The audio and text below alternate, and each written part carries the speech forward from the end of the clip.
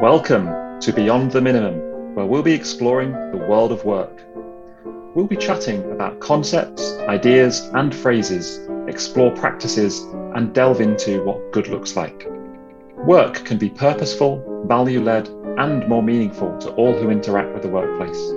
This podcast is brought to you by Tanya Hewitt, who lives in unceded Algonquin Anishinaabe territory, otherwise known as Ottawa, Ontario, Canada.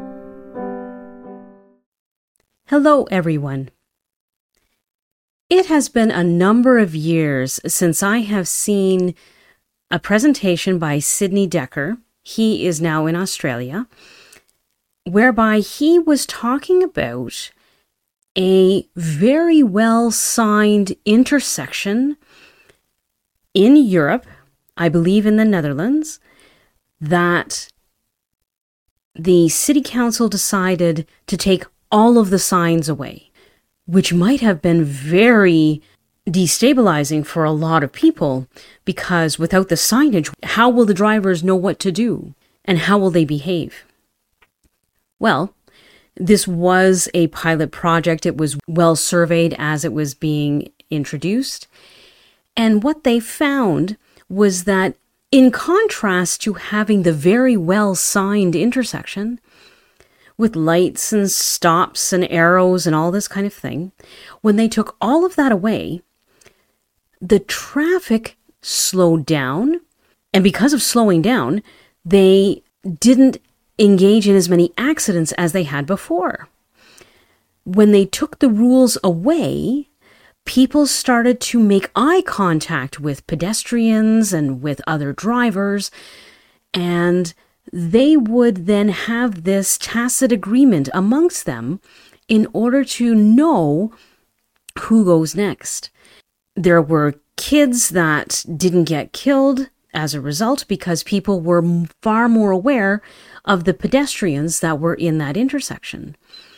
And it was a really insightful concept that is starting to catch on in some places in North America, with traffic circles replacing a lot of lighted intersections, where, again, the judgment of the drivers is going to be way more important than this automatic adherence and compliance to rules of the road.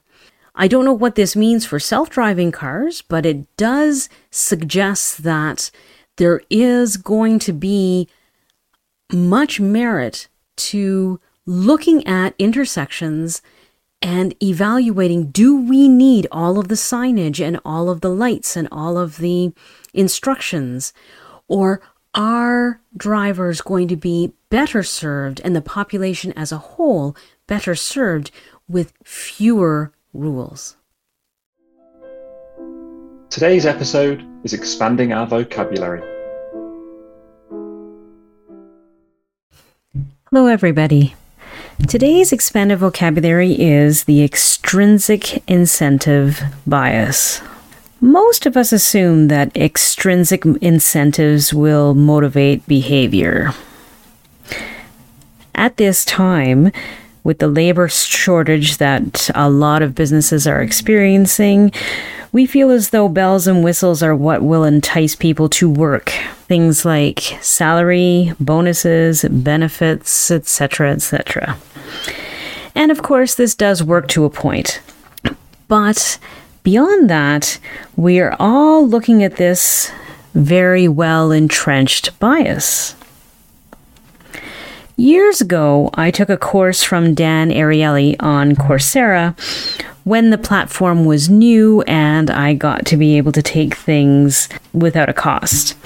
And he talked about research he did on clutch basketball players. These are players who can pull off amazing results when the stakes are high. And being such players, they make more money. However, as a researcher, Dan Ariely was interested in collecting data over the clutch player's career, not just the high-powered games. And sure enough, when he looked at the data in its entirety, the clutch players had a similar record to any other professional basketball player. They missed plenty of baskets. And importantly, when the stakes were very high, the clutch players weren't superhuman. And some made critical shots at critical times, and others missed them. In fact, he focused on a correlation, not a causation, just a correlation. Like that's a reminder, they're not the same, with high stakes. And often, high stakes are correlated with poorer performance.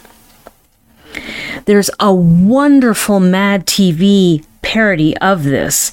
I will put this in the show notes. I have used parts of this video in talks, demonstrating that when the stakes are high, performance can suffer. It's wild because we think that the higher the incentive, the better we perform, justifying the incentive. I remember reading a book of Dan Ariely's, I believe it was Predictably Irrational, where he described experiments he did with participants doing various puzzles. And the score on the puzzles was inversely related to the reward they would get, which seems completely opposite to the way that most people think. Dan Ariely has a series of videos on motivation where he talks about our poor predictive capacity concerning how we will feel during the execution of a task. While in the task, we may be fulfilled, experiencing flow. But when we are not in the task, we often overweight the extrinsic incentives and underweight the intrinsic ones. Years ago, I heard Peter Pronovost talk about being in Germany, typically a law-abiding country, having a horrible public health problem. Men's public washrooms were a mess. There was urine everywhere. And with the extrinsic incentives bias, radio ads were taken out. There were advertisements on buildings, buses, and bus shelters pleading with men to use the urinal in public washrooms. This went on for months. A urinal designer designed a urinal with a fly near the drain.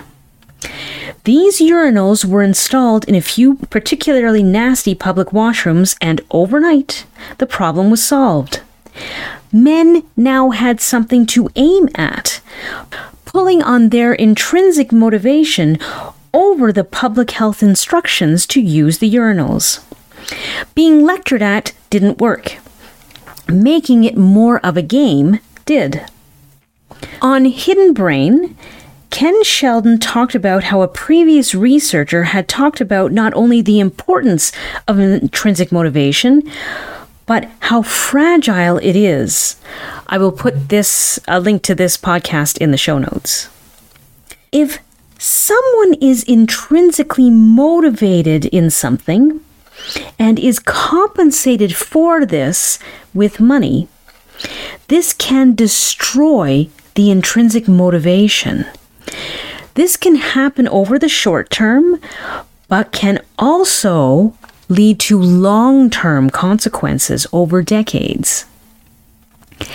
Ken himself did a study of scholarship varsity athletes who were paid to play. Those that did not become professional not only stopped playing, they stopped following the sport altogether, which was different from other athletes who weren't paid to play in their university days. They played recreationally and followed the sport for many years.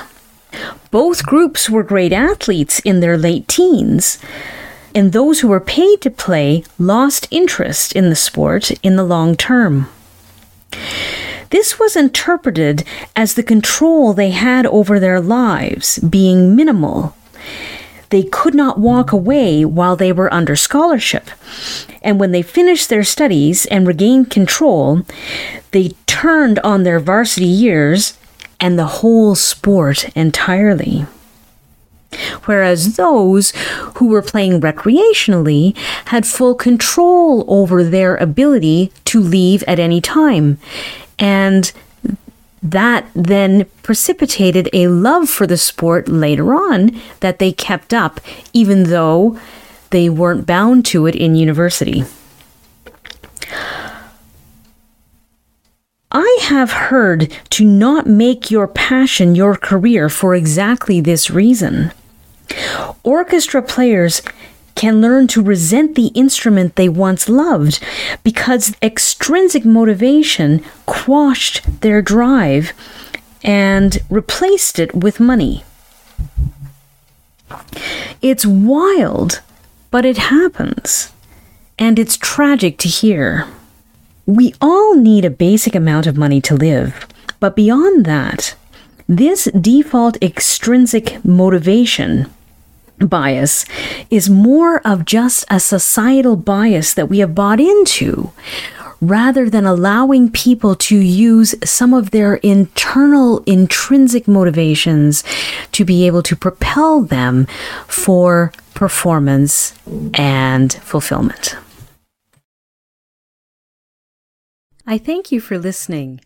I don't know if this is your first episode or if you are a regular listener, having really appreciated some of this content. I just wanted to tell you that I really do appreciate you for listening. If you would like to express your gratitude for this podcast, I would encourage you to buy me a coffee. Head on over to buymeacoffee.com/Tanya H. That's buy, B-U-Y, me, M-E-A, coffee, C-O-F-F-E-E, all one word, .com/TANYAH, Tanya H. I will put this in the show notes, and I would really sincerely appreciate your support. In addition to that, you can rate and review this podcast, and I really, really appreciate that you are here listening to what I am sending out to you guys. Thanks so much.